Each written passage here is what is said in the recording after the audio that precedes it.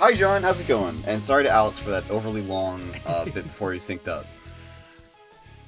What's up? What's going on? Not a lot. It's another episode of a Homestuck podcast. Here we are. Yeah. Another episode. We talk about our boring lives and then our exciting book we're reading. Woo! Yeah, not really a whole ton going on with me. There was a big Yu-Gi-Oh! Regional in Philly yesterday that I went to, so that was fun.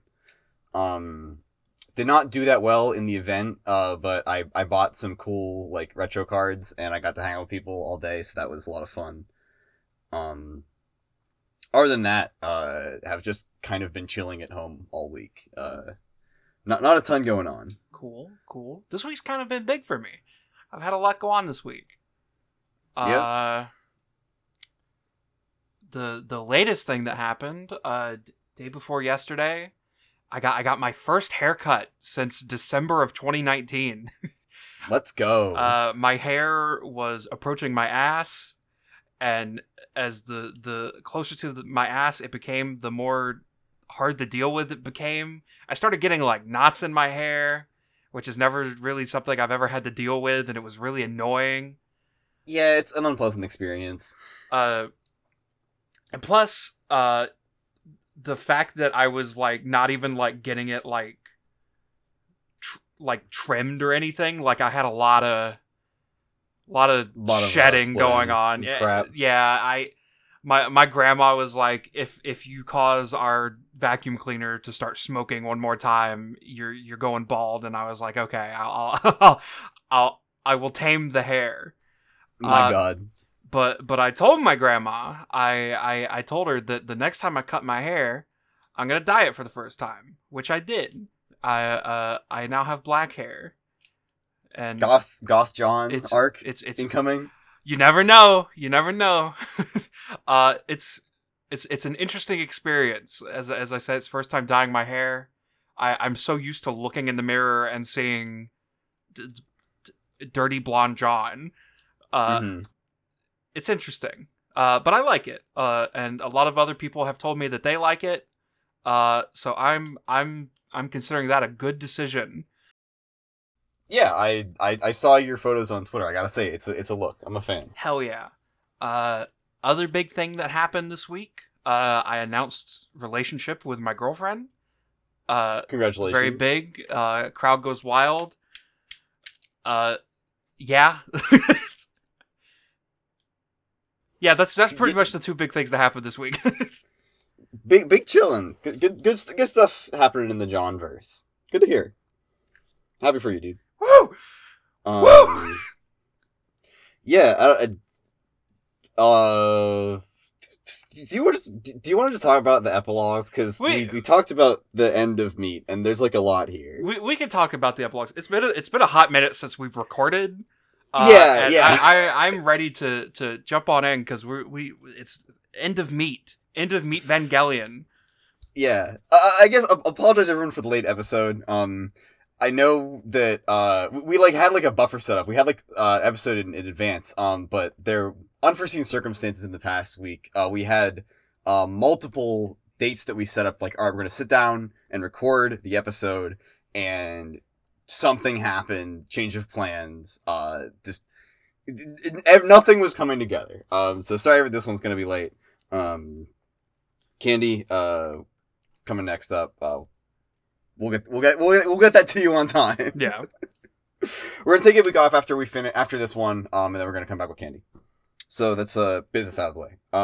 And with that, we covered epilogues 6 through 8, the end of Meat, and a lot goes on in these chapters. So why don't we get into it? Let's go. All right. So, if we'll recall, at the end of the last reading, Dirk knocked out the Jade possessed by a Calliope and has resumed control of the narrative. We're back in Dirktown, baby. It's Meat time. Woo! Oh boy. And speaking of, Epilogue 6 opens on John and Terezi in a post-coital situation where John is kind of falling apart. John is not doing great. he is shaken and confused about Terezi's feelings towards him, his feelings towards Terezi, dying, just generally not in a great place. But he is, above all, completely enamored with Terezi, in his while he's on his last legs. Terezi, opens up and announces that she's given up on her search for Vriska, and Dirk describes it as the same way as someone, announcing, like, they've lost their faith in God. Damn. Yeah, there we go. Being Terezi is suffering. Yeah. Yeah. John blacks out. And when he wakes up, Terezi's very worried, shaking him, looking over him. And he uses the last of his strength, to bring them back to Earthsea, at her encouragement. And, yeah, that's where we are. Damn, what a low note to start on. Surely it'll get better from here. Yeah, things are not looking great for our hero, I'll admit. I don't know if I have any, like, specific things I want to call out, in this. It's pretty obvious where it's going. It's not looking good. Dirk says the word cocked. We can add that to the list of things I didn't expect to be said in Homestuck. Dirk has said incel. He has said cucked. Yeah, we're working in a very modernized vocabulary, you gotta say. Maybe they'll say based in Candy. Who knows? Oh my god. Please tell me that happens. Actually, don't tell me. Don't tell me. Alright, so we leave off there. And we rejoin on the climax of the Karkat Vantis presidential campaign.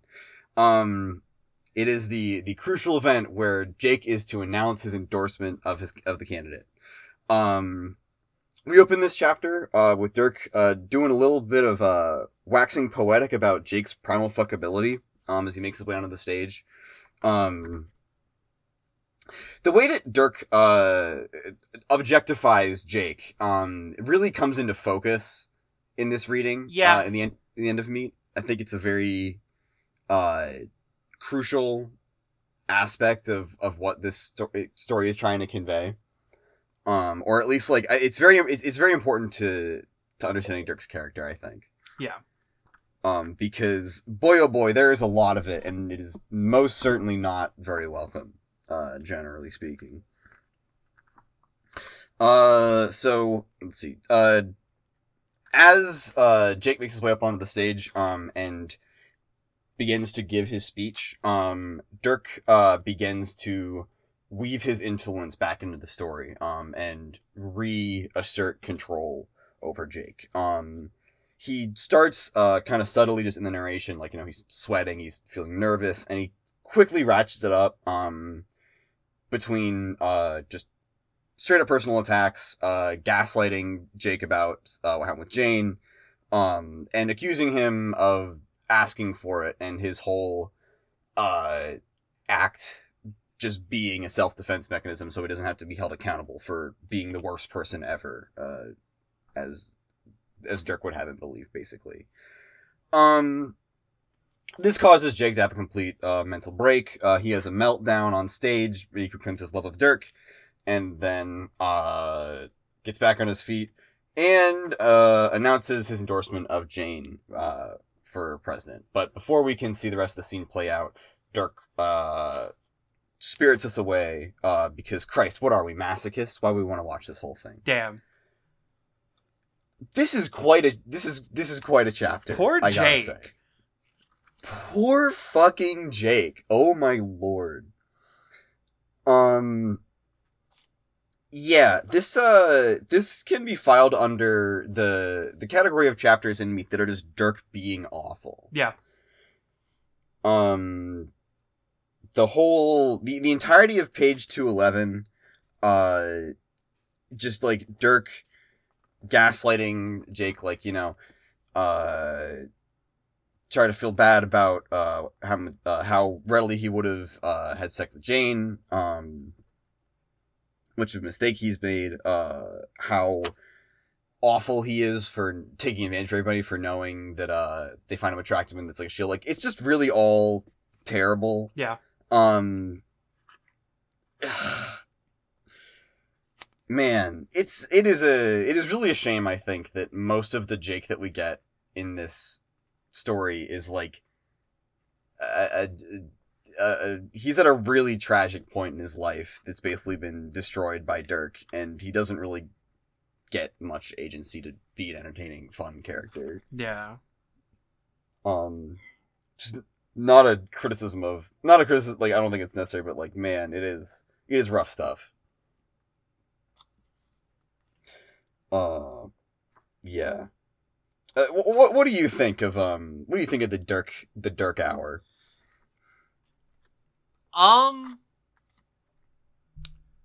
As you said, it's another step in the adventure of Dirk being bad now. Mm-hmm. I don't know. At some points, it feels like he's going overboard. Like, I don't know.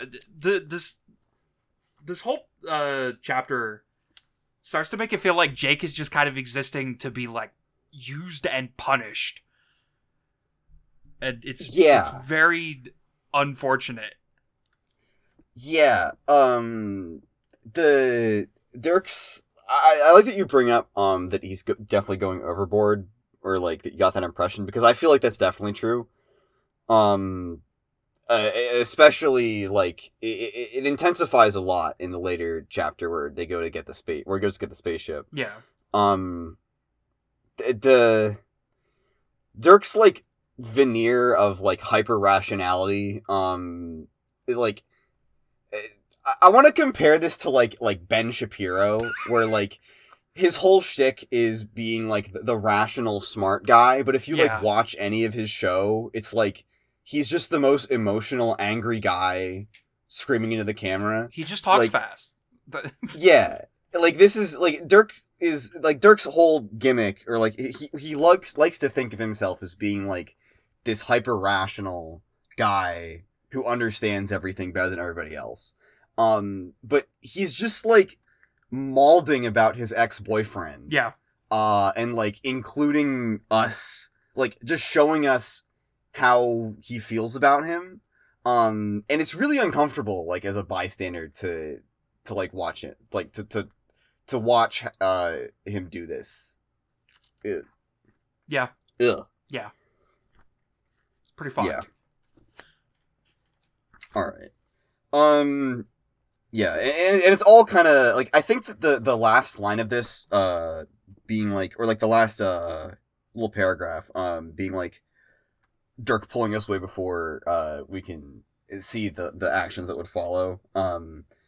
Like, I kind of interpret that as Dirk, like, not being self-conscious that what he's subjected us to already in this chapter is like a million times worse than just an account of what would happen after that.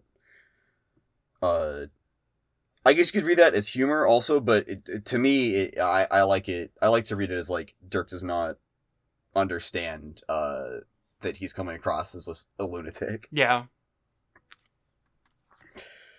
All right. Moving on. We go back to we come back to Terezi and John for the last time. John is dying. This is the chapter that John dies. Pain. Yeah. There's no saving him. Cherub Venom does not fuck around, as we are discovering. As Dirk puts it, this was the inevitable outcome of the Meat decision. From page 1, this has been the only way this could end. John lies. Well, yeah, he lies down as he dies. I guess that's not much of a surprise. Terezi sits with him as he rambles. And he struggles to come up with a good set of last words. Trezzy promises John that she will watch every shitty B movie that he would have ever liked and can come up with the perfectly dorky last words for John Egbert. And John is touched by this so much that he tries to get out a love confession before he dies and is unsuccessful. Terezi sits there and listens to the life drain out of him. Gets up at Dirk's suggestion. She capture logs his body and starts walking away. And that's what happens. John dies. Sad. You know, like, I don't. This was like the only way this could go, or like it was pretty clear. Yeah, from the beginning, like the way everybody acted about John's quest. It seems like people knew that John was not going to make it. At least Rose did. Yeah, Rose and Calliope did. Or maybe Roxy too. Maybe Roxy doesn't seem to. Maybe I missed this, but Roxy doesn't really seem to acknowledge that in this reading. But yeah. The Rose most certainly knew that she was sending John on a suicide mission. Yeah, I think. Yeah, like I knew that it was not going to end anywhere good. It's after you spend like 2 or 3 chapters with John, and it just keeps calling attention every time until like he's less lucid, like he's not, his vision is getting darker, like it's pretty clear that it's going bad places. But I did not expect John to die in epilogue 6 out of 8.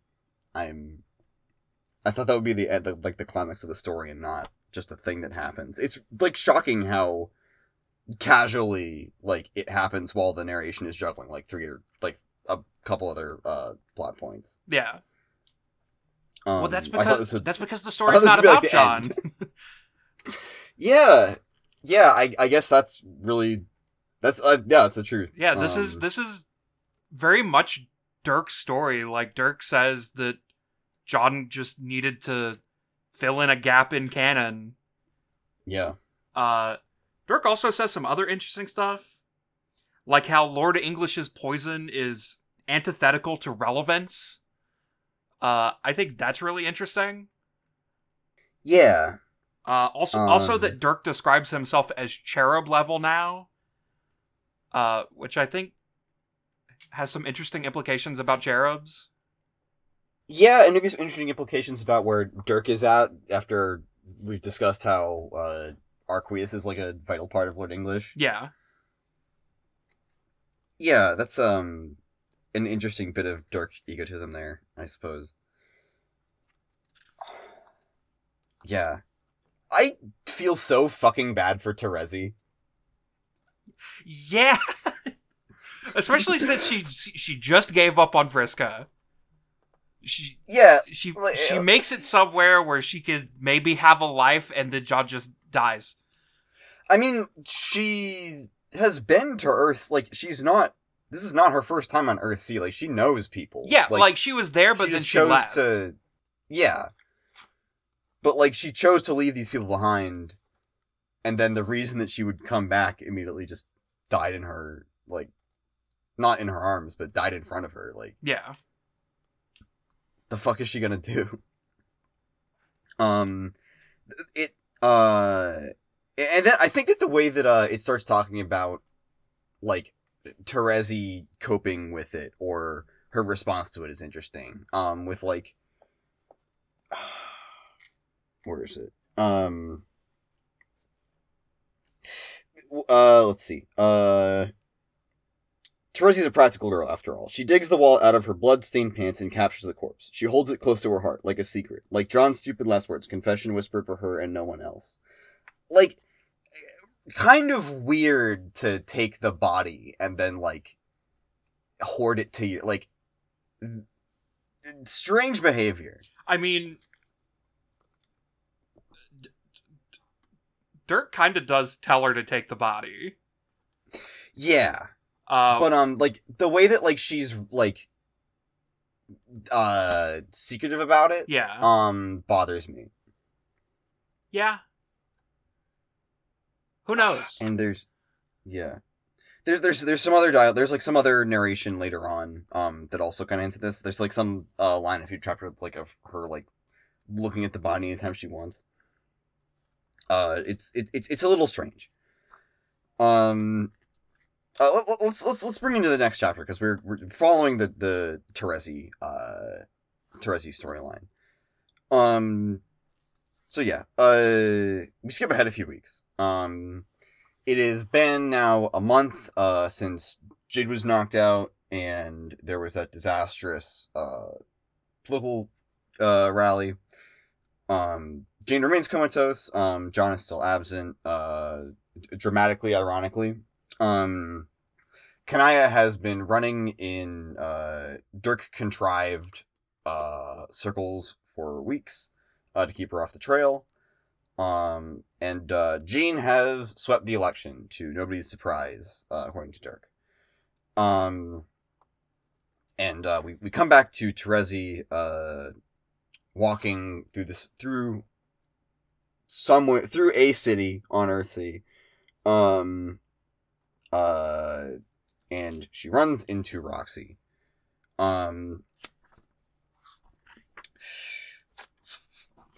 Lost my notes. So Terezi runs into an unambiguously masculine Roxy at this point. As Dirk somewhat sarcastically comments on Roxy's gender presentation. What is it? Has gone beyond stage 10 of gender. The Super Saiyan 2 of gender. Roxy has transed his gender fully. So Terezi runs into Roxy, inquires about Calliope, who has apparently been shut in doing weird cherub stuff this whole time.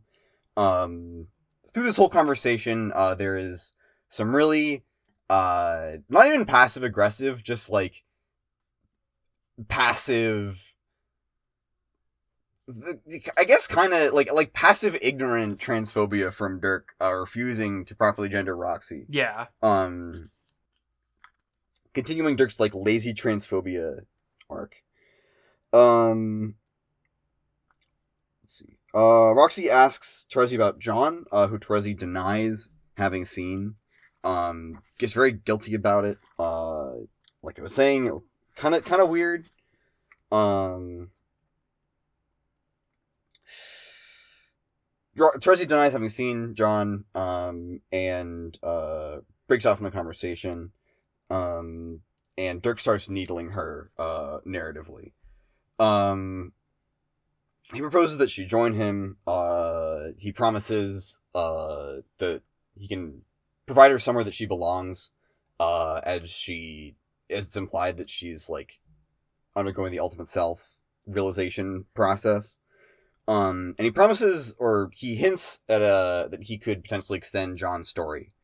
Which I think is an interesting little piece of, it just, like, earlier Dirk said, like, the Cherub Boys is antithetical to existence, like, this is John leaving the story, so this just strikes me as, like, Dirk just lying, like, contradicting himself and just lying to Terezi to try to manipulate her. Yeah. I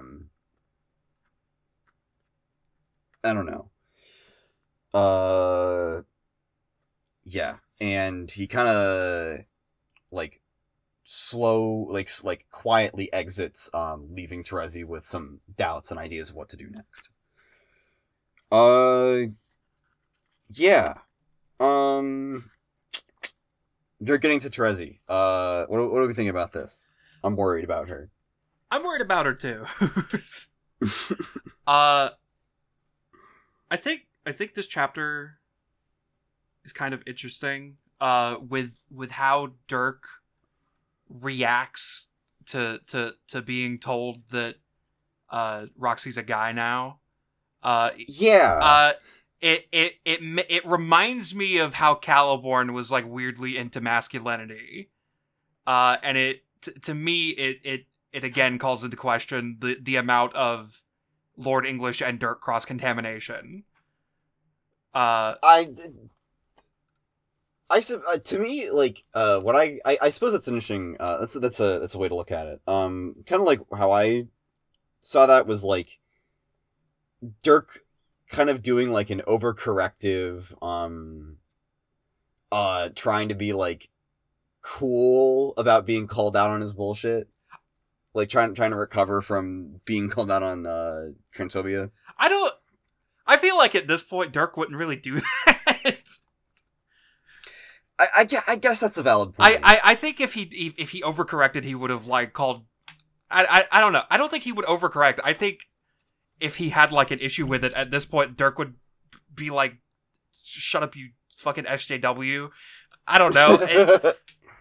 To me, it reads more like questionable enthusiasm around masculinity. Yeah. Like it's like aggressive. Yeah. Aggressive acceptance. Yeah, like I guess it like is Dirk just doing like trans-inclusive radical misogyny? I don't know. I'm like split with like I guess it's either that or like he's just yeah, I guess that when you say it like that, like it does not seem very in character for Dirk to be like, whoa, no, guys, I gotta let everyone know how cool I am with trans people. Like, I feel like if he wanted to be an asshole, he would just be an asshole about it. Yeah. There's something very funny to me about like bringing like, there's not really a ton of like context established for like why Dirk would be transphobic. Like we don't really have like this has not really ever been part of the setting establishment. Like what cultural norms influenced Dirk growing up on the Alpha Earth to inform his opinion of whether trans people are like weird or not. Yeah. So it feels like there's like a lot of we have to do a lot of like filling in the gaps to interpret like Dirk being Dirk's casual transphobia towards Roxy. I feel like it's very open-ended. Yeah. Okay.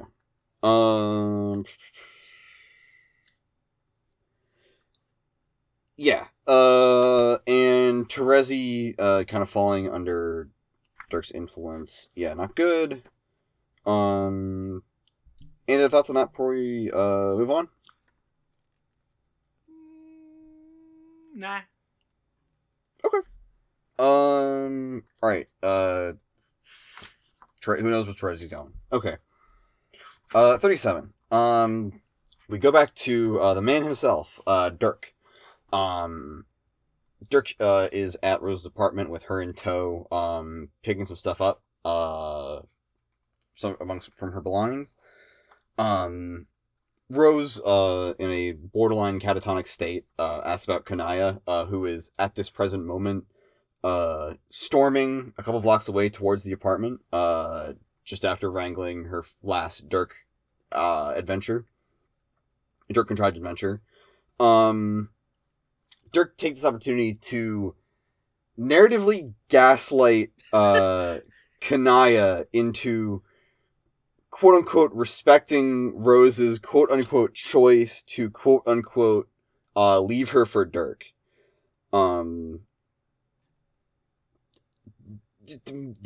Insane. Unfucking believable. Just poor Kanaya. Another Dirk is a scumbag moment for sure. And then on the way out of the chapter, on his way out of the apartment, Dirk does not even. Dirk casually forgets to even grab the bag with Rose's belongings in it. And before he signs off his conversation with Kanaya, he directs her to an antidote that he's going to leave in the apartment that will wake Jade up from her coma. This is somewhat suspect, but we know that it's the honest truth. So, interesting detail. Yeah. Yet another one on the pile of just Dirk is the worst person in every direct interaction he has with another character. Yeah. The phrase narratively gaslighting was really funny to me. It's what goes on. Yeah, like, it is. There's this whole, like, I think that this is like the use of like the Homestuck second person narration that like it was always, like this is such a cool use of it that we just haven't seen much of. Yeah. In a serious setting, like, Dirk is talking to Kanaya, the character, as we listen in, and he's like, just lying to her about like what's going on, and like shaping like her reality for her to doubt herself and be like, man, I can't believe that my loving wife spontaneously left me for her asshole generic teen father from another universe. Yeah. I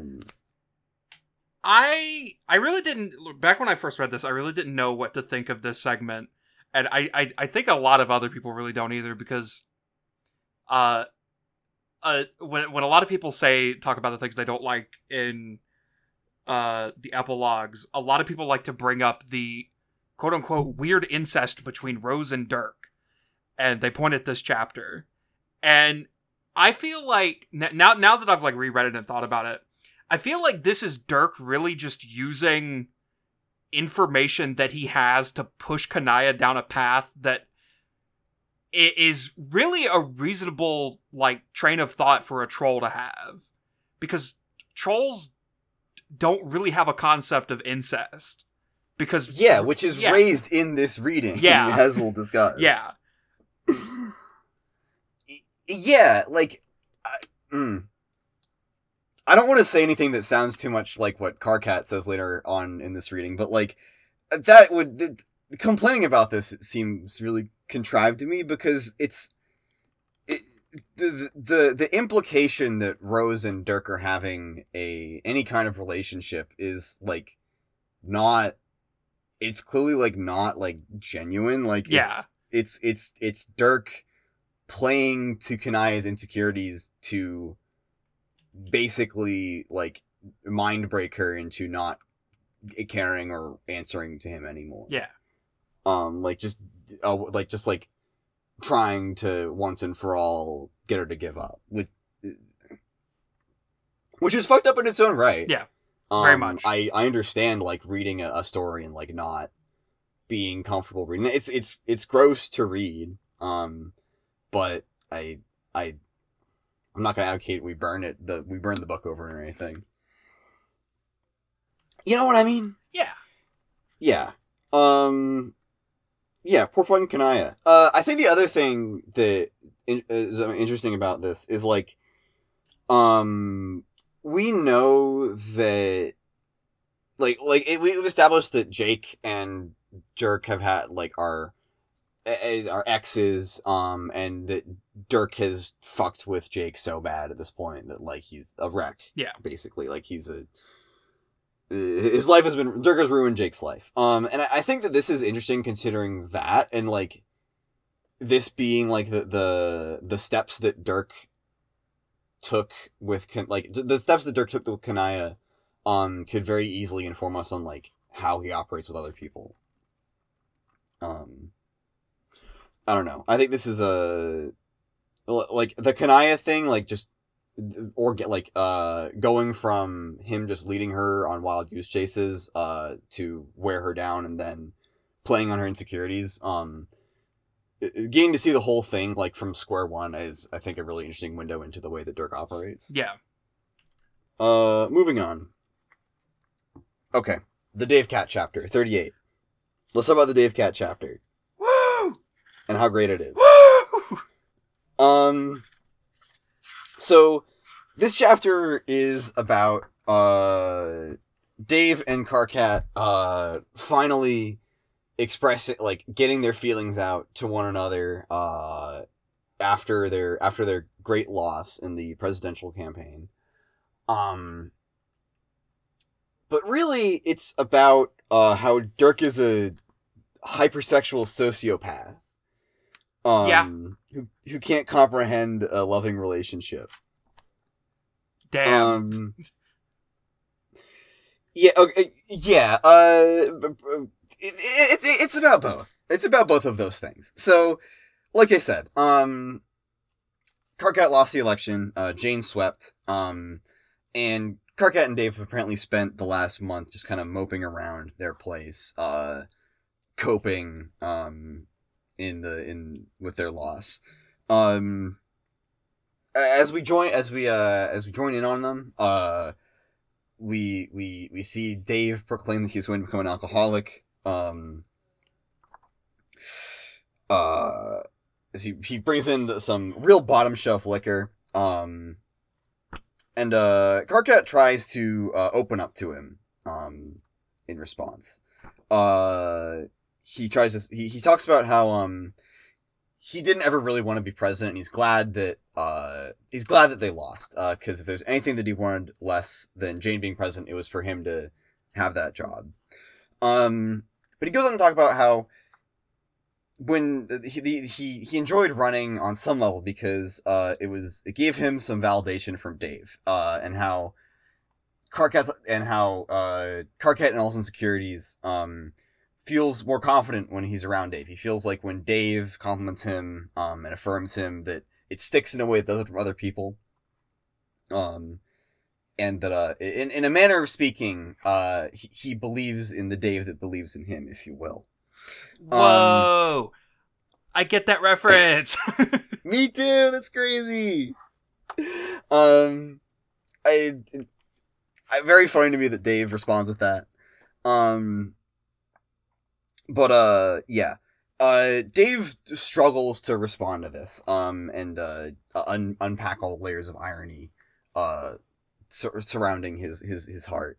And he is not helped by the fact that throughout this entire thing, Dirk's narration is like exclusively focused on like, dude, you can fuck him right now. Like, you can have sex. You can have gay sex right now. Man. And the contrast between Karkat opening up emotionally and the barrier being them talking about their feelings, while Dirk just fixates on the sex, like oh, you have sex, like you guys gotta like fuck, like the physical dimension of it. It's really telling. It's really telling again on like Dirk being like detached from his humanity, while also being like, you know, some great character stuff with Dave and Karkat. It's a very cleverly constructed chapter. It's very funny, and I like it a lot, and I appreciate that Dirk backs off at the end and doesn't narrate it in his weird, super aggressive way while talking about his alternate universe teen son. Yeah. I think the sentence, Karkat's probably quite modest and feminine alien penis, is the only one you've thought about in years. That's great. Insane sentence to make all of us read. Can we add describing Karkat as having a feminine penis to the list of things never expected to show up in Homestuck? Because it's a big one for me. Remember we talked about the endless fan genital speculation, and how weird and futile it was, and then here we are years later reading official Homestuck text describing Karkat as having a modest and feminine alien penis.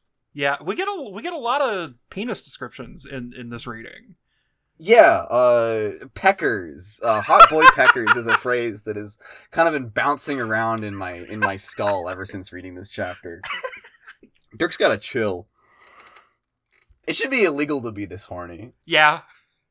Yeah, I don't know. Like, I really like this. I think this is peak meat.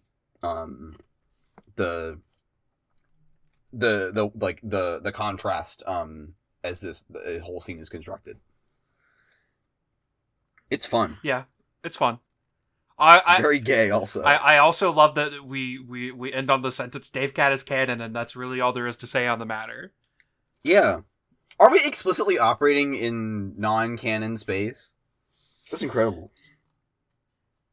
Let's go. Let's go. Yeah, okay. Yeah, it's a nice little chapter. Good for them. Yeah, I talked my ass off. I don't know if you have anything to add. But if not, we can we can move on to the Dark Universe version of this chapter. My sentiments of this are good for them yet again. Yeah, good for Dave Cat. Good for them. Part 2. Good for them. Okay.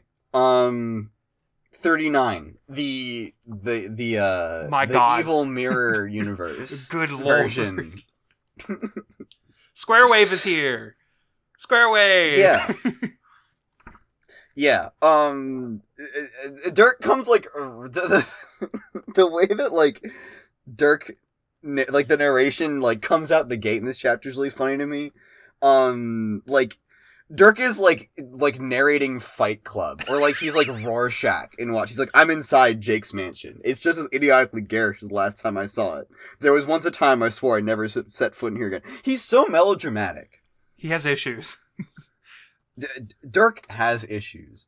This is a Dirk being awful chapter, but it is I think first and foremost a Dirk has issues chapter, especially contrasted with the last one. Yeah. Dirk shows up to Jake's mansion to wrangle a spaceship. Dirk continues to wax about his history with Jake, and his methods and the way that he treats him. Dirk is the way that Dirk talks about Jake. I would like to highlight another passage on the same page. After he talks about him like manipulating Jake and the number it's done on him psychologically. Towards the end here. With political warfare comes collateral damage. It's harmless enough anyway. It's not like I gave him a sick scar or anything that would hurt his value as a priceless sexual commodity. The only thing that affected was his brain. It's a bit like if someone hacked the comment section. Who gives a shit? No editorializing required. Like, there you go. Damn. Either Dirk is like a complete sociopath, or what I think is more likely is that Dirk is really, really bitter about where things left off with Jake and is really over like amping up the performative cruelty to try to underline that he's not attached. Yeah. Or he's not emotionally invested. Yeah. So yeah, Jake makes an appearance as Jake describes it, completely nude save for a pair of boxer shorts. Jake's presence is accompanied by inevitably accompanied by Dirk not being able to not provide a physical description of things that happen. Like Dirk is very horny for Jake in his narration. We get a dick twitch. There's a dick twitch. There's reference to Jake's schlong flapping around in his boxers. A lot of dick in this. What is going on? What is going on? They call it the meat epilogue for a reason, you know what I'm saying? Shut up. No. Make me. Yeah. Yeah. Dirk talking about Jake. It's weird. He seems to be just completely unable to not focus on Jake's body. Dirk asks for keys to a spaceship. And on breaking to Jake that he is not coming with him, Jake starts to deflate. really upset at hearing that Dirk is going to leave without him. Going to spend a night out. Going to spend a fun weekend out with a nearly comatose Rose in space, doing whatever. Who knows? As Jake kind of starts to wither, Dirk just doubles down and starts deliberately attacking him.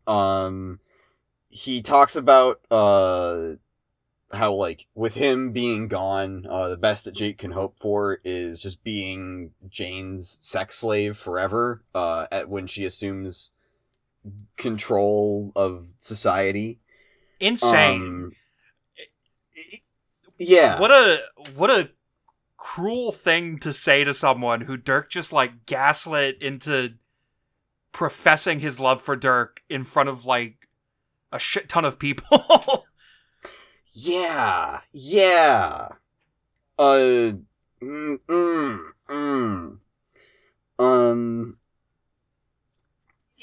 like, okay, it's like, yeah, it's gonna be great. You'll be a breeder for the Empire. It'll be awesome. You'll get to watch all your mortal kids die. It'll be great. Yeah, he says that. Again, blurring the line, it's difficult to say whether Dirk is, like, genuinely a sociopath or if he's just so vindictive towards Jake that he just is saying this shit to fuck with him, like, to further break him down.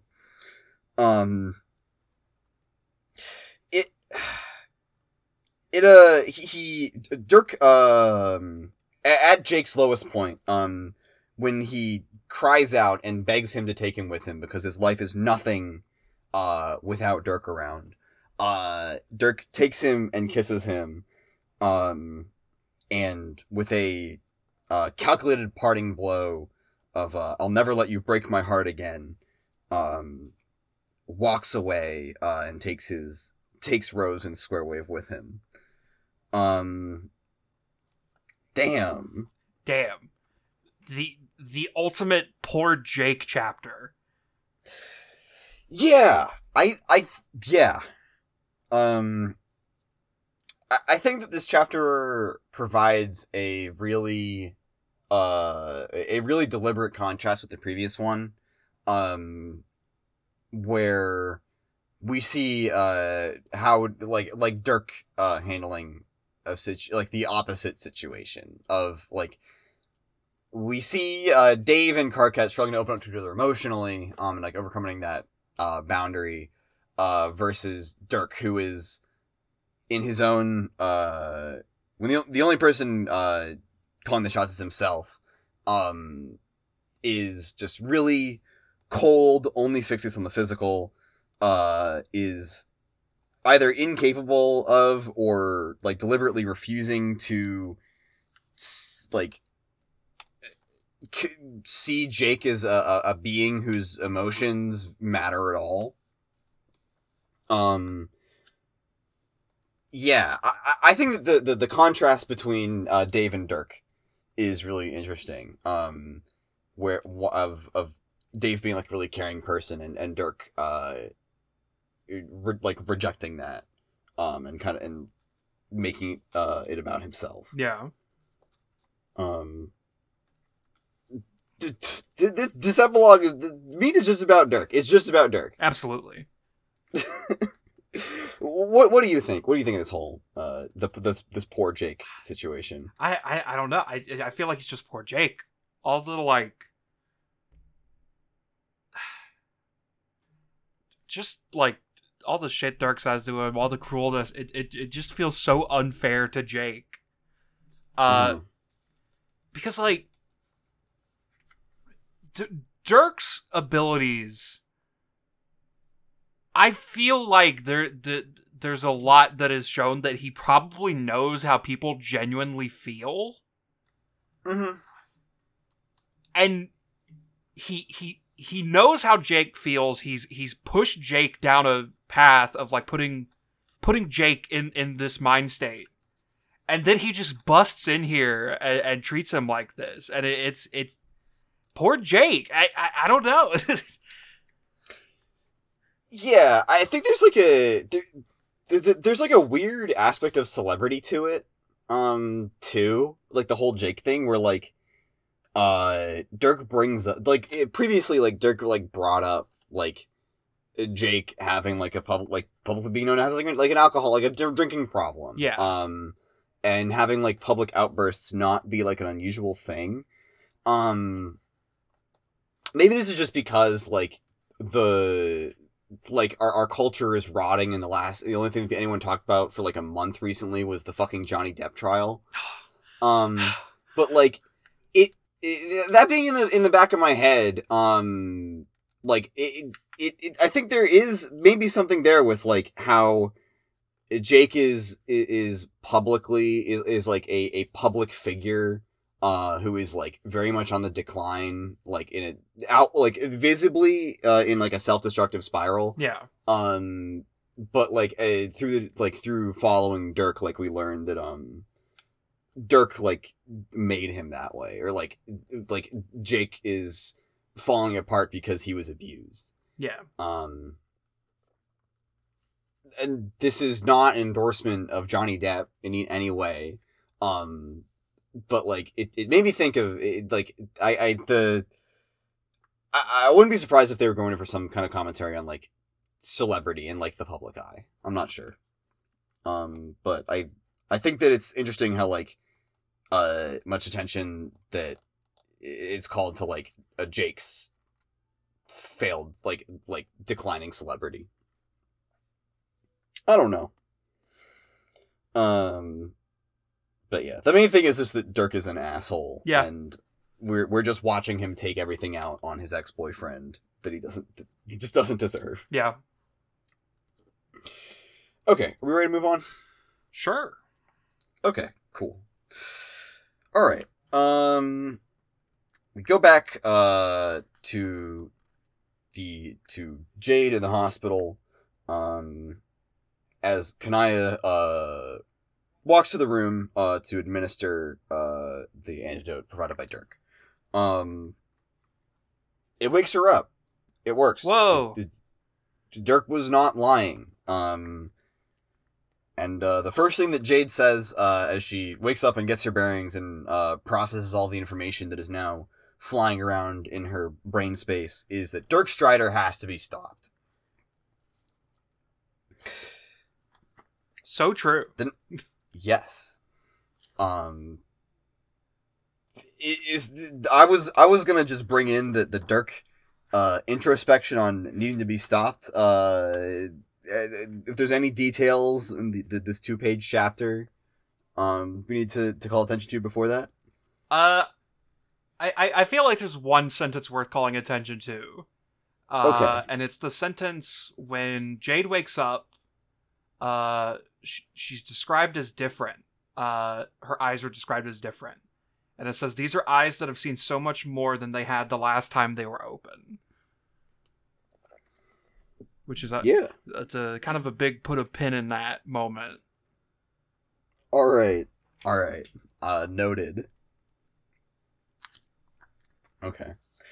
Okay, yeah, so this little episode is accompanied by Dirk's perspective on him needing to be stopped, and his own musings on himself as a villain. Dirk acknowledges to us that the nature of what he's doing, his methods and his goals in the story have kind of inevitably placed him in the position of villain.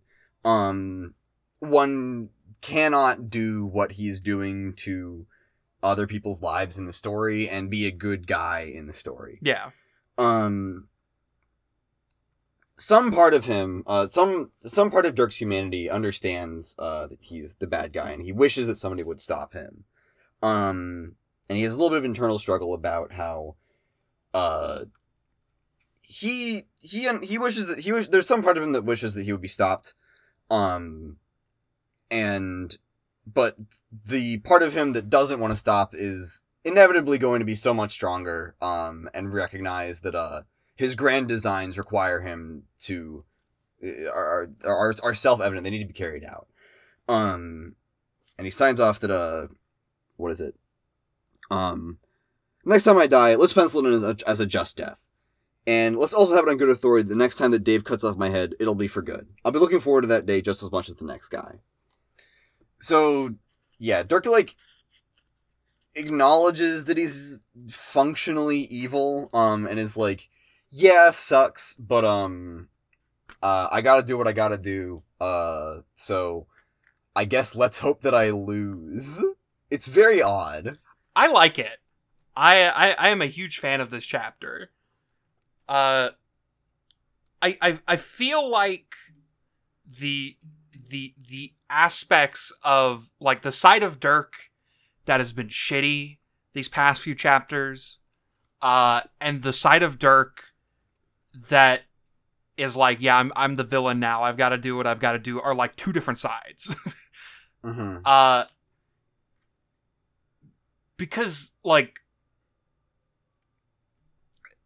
we don't know what Dirk's doing yet. Like, we know that, like, there's a rose-shaped thing under a blanket that is maybe a robot. Who knows? Who knows what a person-shaped object under a blanket could be in Homestuck. And we know that he's taken a spaceship somewhere. But we were told earlier, like, what happens when the story ends. Like, the people who exist within the story enter this state where, like, things, like, congeal and, like... The victory state. Yeah, the victory state. Something has to be done to prevent maintain the integrity of these characters existing. Yeah. To me, this chapter is Dirk just looking at us in the face and saying, the story's not over. We got more to do. I'm not gonna exist in this victory state. I'm creating a new thing to be won. The show must go on. The show must go on. Yeah. And I think it's fun. I think it's really fun. Yeah, I think that, like, like, Dirk's ego is definitely in no small part of no small part of this. Yeah.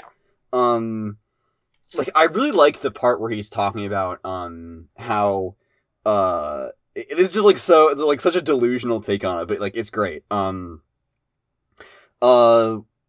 Only worthless people permit themselves the great luxury of a valorous sacrifice. When the deed is done, what was really lost? It's like the guy in the mailroom quitting in a self-righteous huff. Who the fuck were you again?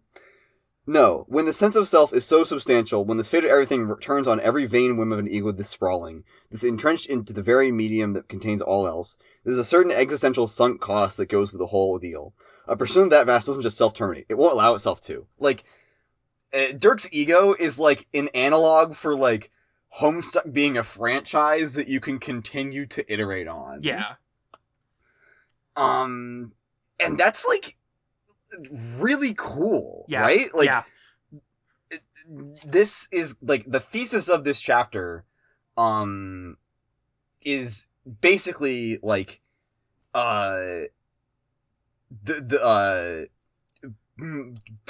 making more Homestuck, like, iterating further on a series can come at the cost of, like, that can destroy, like, that destroys, how it exists beforehand, like, what people like about it. Yeah. I like this, it's cool to have, like, the book, like, doing introspection like this. This is like Homestuck being about itself good stuff. Hell yeah. It's really good. I'm very much in agreement. Yeah. It's pretty fucking sick. Okay. And 42. Alright. Anything else before we move on? I'm good. Okay. So, Jade has woken up and proclaimed that Dirk must be stopped. As she gets her bearings, Jade struggles to convey what is happening with Dirk to people around her who don't have the luxury of Calliope's perspective and understanding everything, I guess.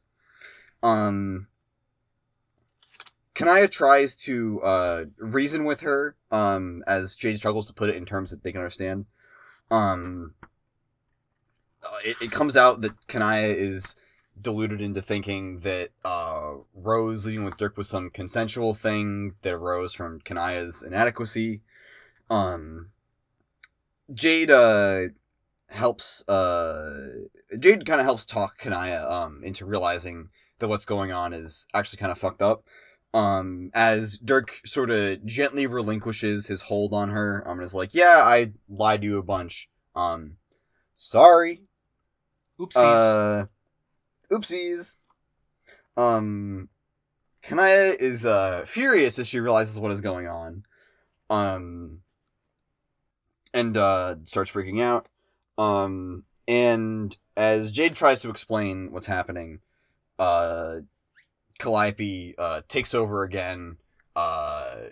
Dirk pieces out of the narration, taunting them that he's already out of here.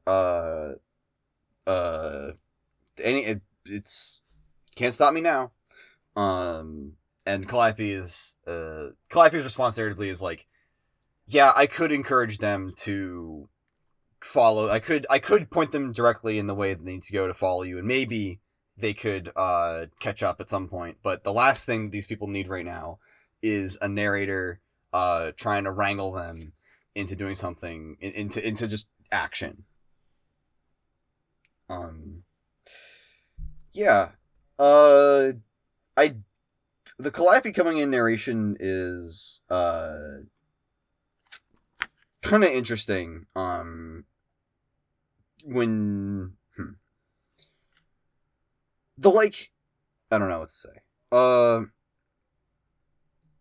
I think this is like where we start to see like the Calliope narration kind of being like evenly weighed against the way that Dirk is handling it. Yeah. Like Calliope's very clinical hands-off approach, I think previously was sort of cast more just as a straight positive after what Dirk is doing, which is, I think, also sort of the, like, you know, Dirk has been such a shit to people that it is kind of really to have Calliope take over. But the way that she's so deliberate, like, yes, I could direct them to do something, but this is not what they need. Like, I don't think this is what they need right now.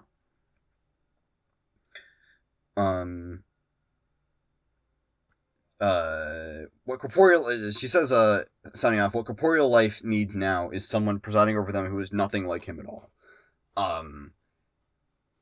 Yeah. Maybe a little bit of another, like, crack in the facade, mirroring Dirk of, like, slight vindictiveness, but, I saying that out loud, it sounds stupid. The like cold unfeelingness of like Calliope's objective look on things comes across as a little bit strange to me. I don't know. Yeah.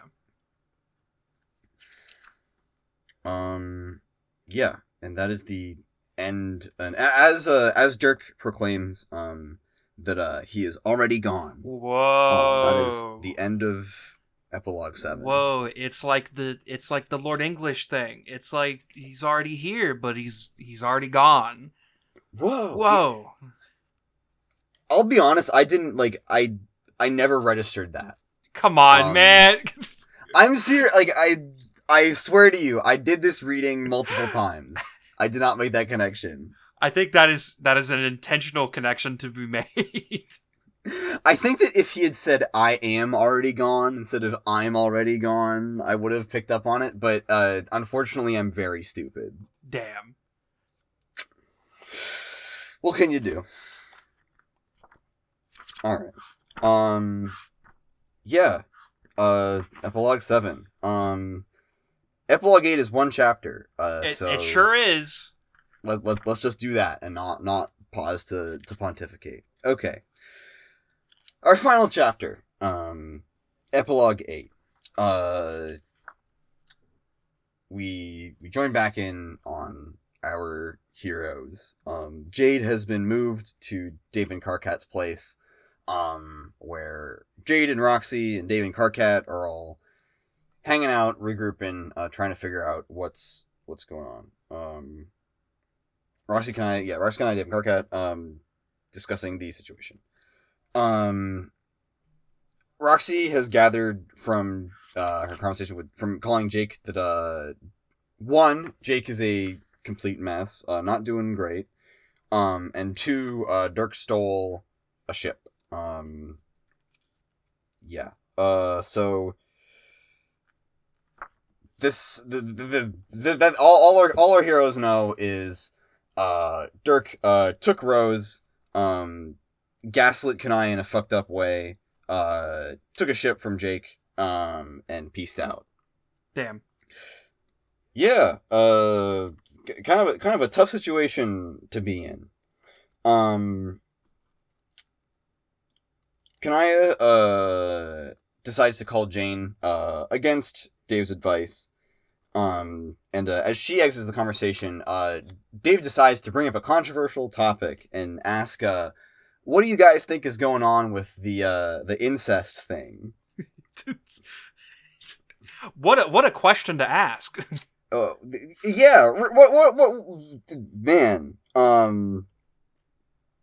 it's a question. Roxy doesn't quite understand where he's coming from on this until Karkat decides to step up and just be a fucking asshole about it. This is a fun little conversation about value systems and not acting like Karkat does about them.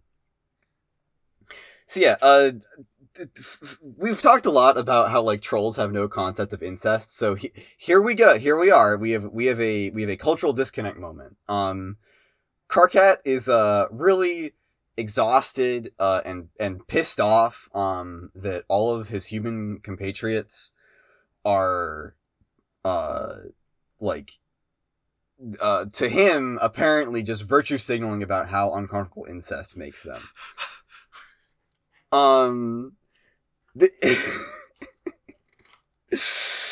This is funny because this is just what like every Tumblr drama was. Yeah. Karkat is not personally bothered by the notion of incest. Roxy he's kind of disgusted by the notion and really offended that Karkat would insinuate that it's like not just that it's virtue signaling or anything like that.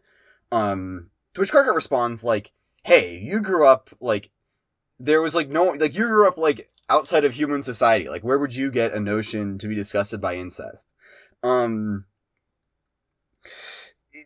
Yeah, he's just being a fucking debate lord. It's so obnoxious. And it's funny because like Karkat like being from Troll Society is like not, you can't like say that he's like in the wrong to like to have this viewpoint. Yeah. It's just that he's being a fucking asshole about it. Yeah. This strikes me as like as commentary on this kind of conversation online and how so much of it is like just people with different like people who have like just being assholes like just to about like things they know will rile their people up. Yeah.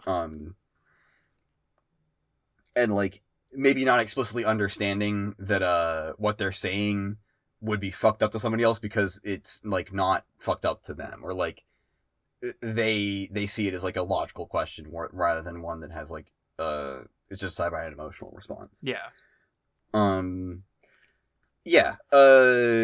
Dave is like, dude, what the fuck, you're being an asshole, and shuts him up with a little bit of a public display of affection.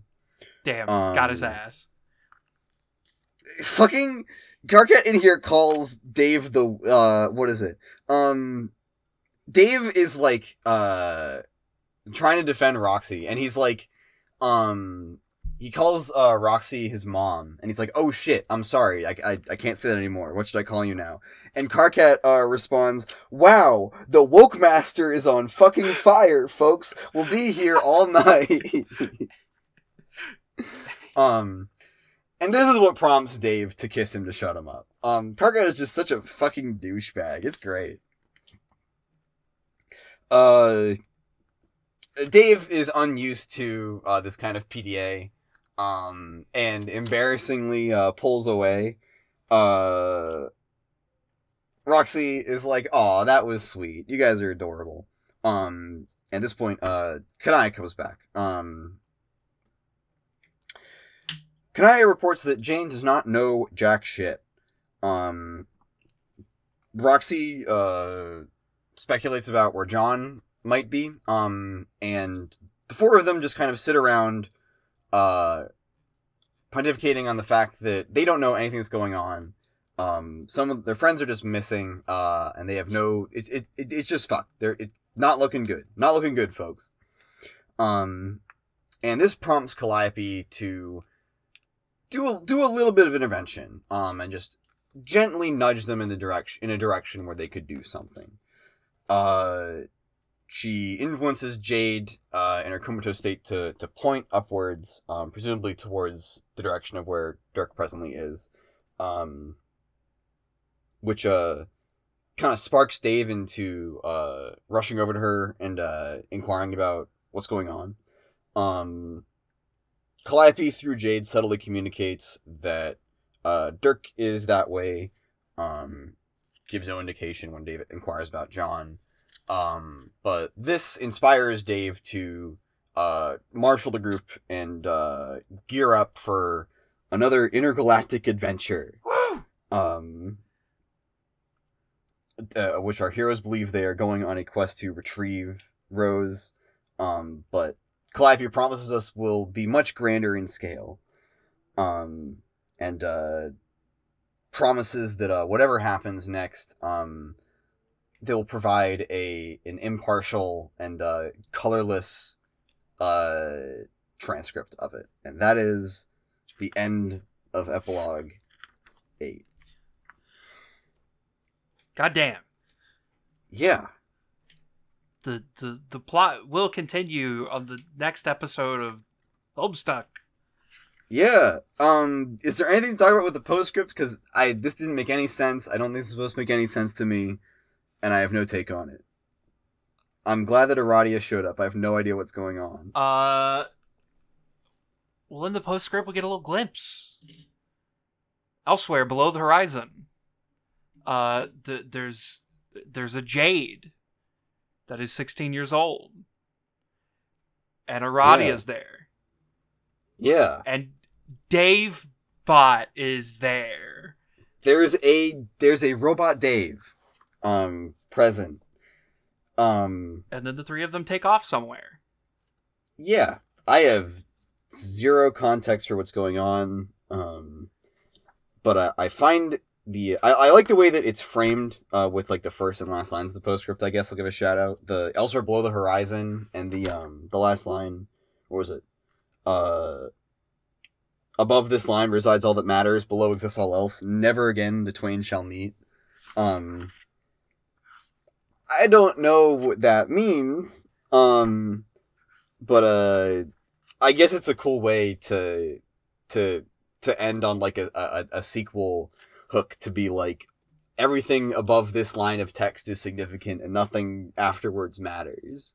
Now turn the book over and read the other half of the book. Exactly. And or read whatever comes next. Yeah. Yeah. I guess I'm gonna say this now, since it wasn't something I realized until I got my physical copy of the book. Because that's how it was when they dropped, like the postscripts, and the postscripts are something that you will not understand unless you have read the other side already. Okay. And I see. I didn't, and for the longest time it confused me as to why they did that. And when I got the physical copy, I was like, oh, it's because the two endings of each side are meeting in the middle and overlapping. Yeah.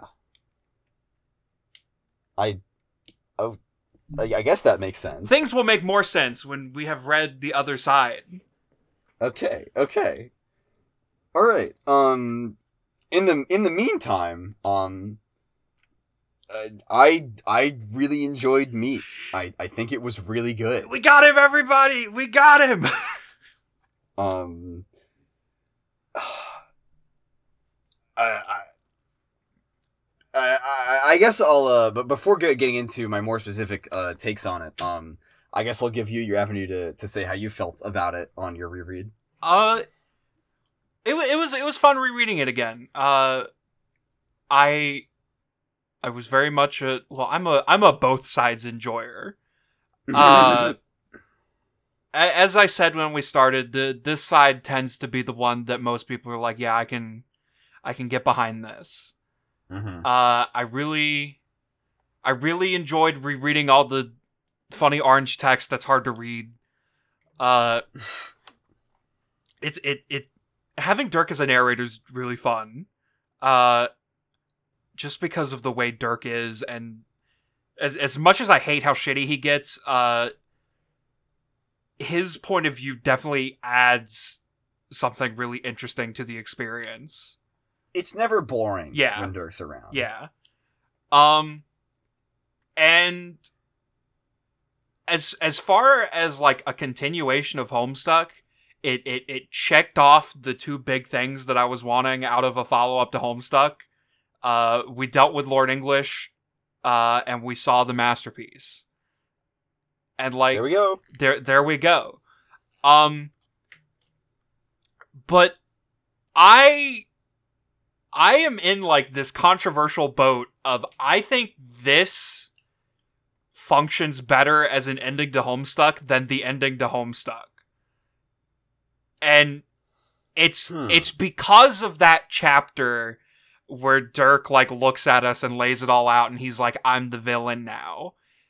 The show must go on. Yeah, the fact that like the shit got wrapped up that was left over from Homestuck, and Dirk is now saying that plot's over with, that's all dealt with, but I have to keep things going so that we can keep having a normal existence. To me, that's like, I don't need to see what happens next. Because like, Dirk pretty much says, like, his next death is going to be a final death. It's going to be a just one. The next time Dave cuts his head off, it'll be the last time. Okay. I don't. We've established what the next villain arc will be. Yeah. He's set up the scenario where, like, everyone else has to run after him. He pretty much tells us that, you know, Jane's gonna stay president forever. I don't really. When I finished Meat, I felt satisfied. I was like, I really don't care if there's ever a Homestuck 2 or not. And then Homestuck 2 happened, and you know. But if there was never a follow-up to Meat ever, I think I would probably be more satisfied than if like there was never a Homestuck epilogues.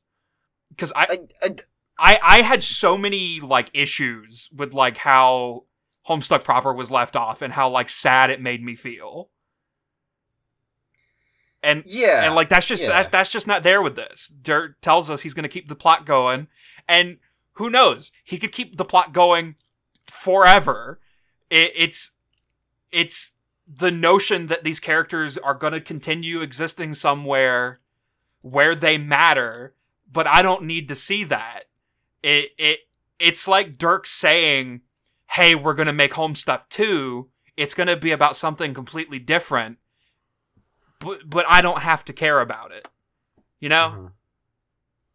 It's That's an interesting take to have, I think. 'Cause like, to me, I think that like what my main thing I was really surprised about with Meat is like how much it just feels like the first installment in a new series. Like, yeah, it felt less to me like an end to Homestuck and more like the first installment of Homestuck 2. yeah, And I get that too. Yeah. Yeah. as to your, like, the idea of, like, it being, like, a proper ending, like, I don't know, I still enjoyed the ending of Homestuck a lot. Like, I kind of liked the hopeful note of, like, they had, maybe not everything is done, but, like, for the first time they achieve, like, a substantial victory, and Yeah. they get to rest on their laurels. But, like, I think that that's, like, uplifting and very enjoyable. Um, Meat is, like, also really good.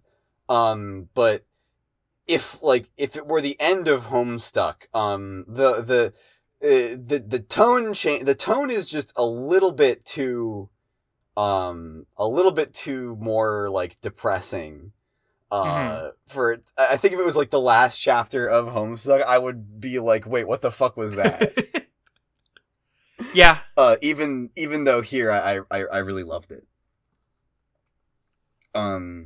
Yeah, I think the other thing that just surprised me, besides the irony of it being, like, it feeling like a new beginning while being called the epilogues, is just that, like, I didn't think that the whole book was just going to be about Dirk, but it just kind of was. Yeah. Um, there goes my cat. Hi, Leon. Yeah, like, making the choice to make Dirk, like, the central character is a really strange one to me. Even going so far as, like, to kill off John. Hmm. It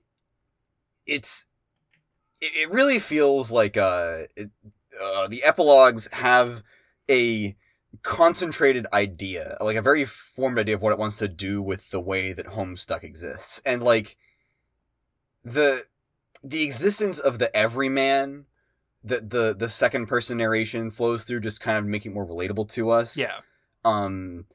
This book seemed like a thorough declaration that that's just not the way that things are going to be anymore. That the second person narration is going to be used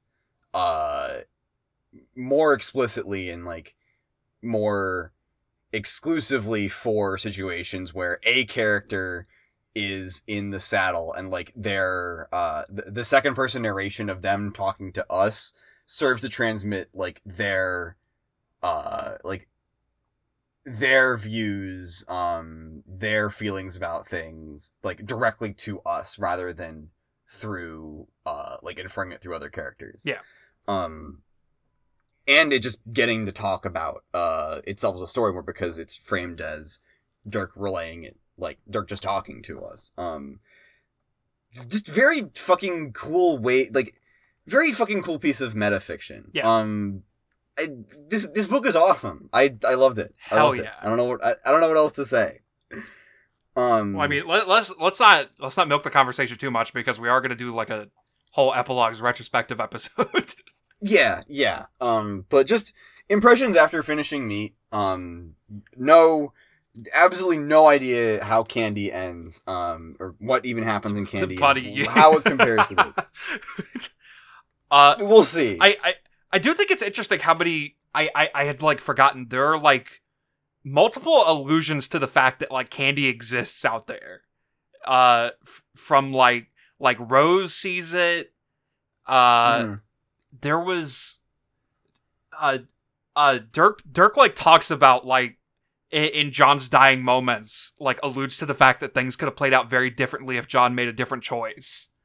Yeah. And it makes me a lot more excited to get back into Candy and see how you react to it, because it's definitely the more controversial one.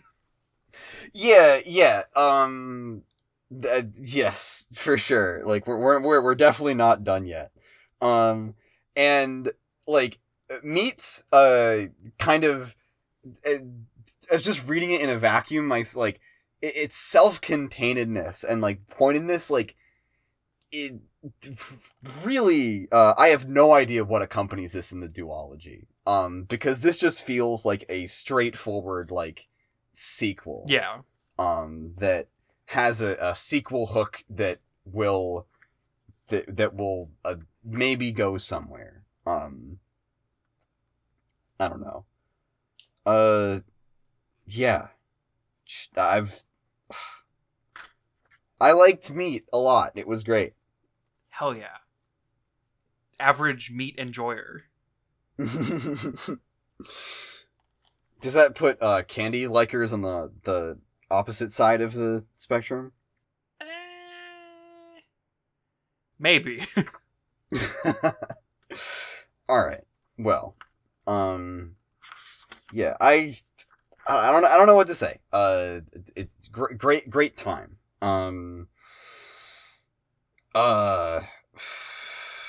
I know that there's plenty more to be said, but we can save it for our double pack retrospective. Yeah. Any more observations about this reading or things you want to bring back to previous parts of Meat before we wrap this one up? Nothing that I can say right now. So I think we could wrap it Great. up. Great. Okay. Well, before we do that, what when we come back next time, what epilogues of Candy are we gonna read? We're gonna rewind all the way back to the beginning. Briefly talk about what happens in the prologue again, in case anyone's forgotten. Okay. And then we're gonna read Candies 1 through 3. Oh, all right. Big numbers. Okay. Starting strong. All right. Well, with that out of the way, do you want to wrap this one? Sure. All right. Well, you've been listening to a Homestuck podcast. As always, I'm Aiden. And I'm John. John, would you like to thank our patrons? I would love to.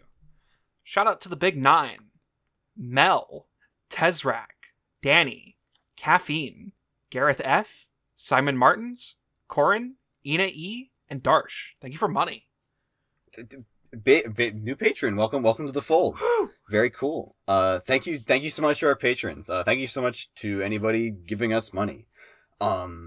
If you would like to also give us money, you can saddle on over to patreon.com/ahpcast, and you can enjoy bonus features such as John saying your name, me saying your name if you really want me to, getting the episodes on Saturdays instead of on Mondays. All of these could be yours, and more at patreon.com/ahpcast.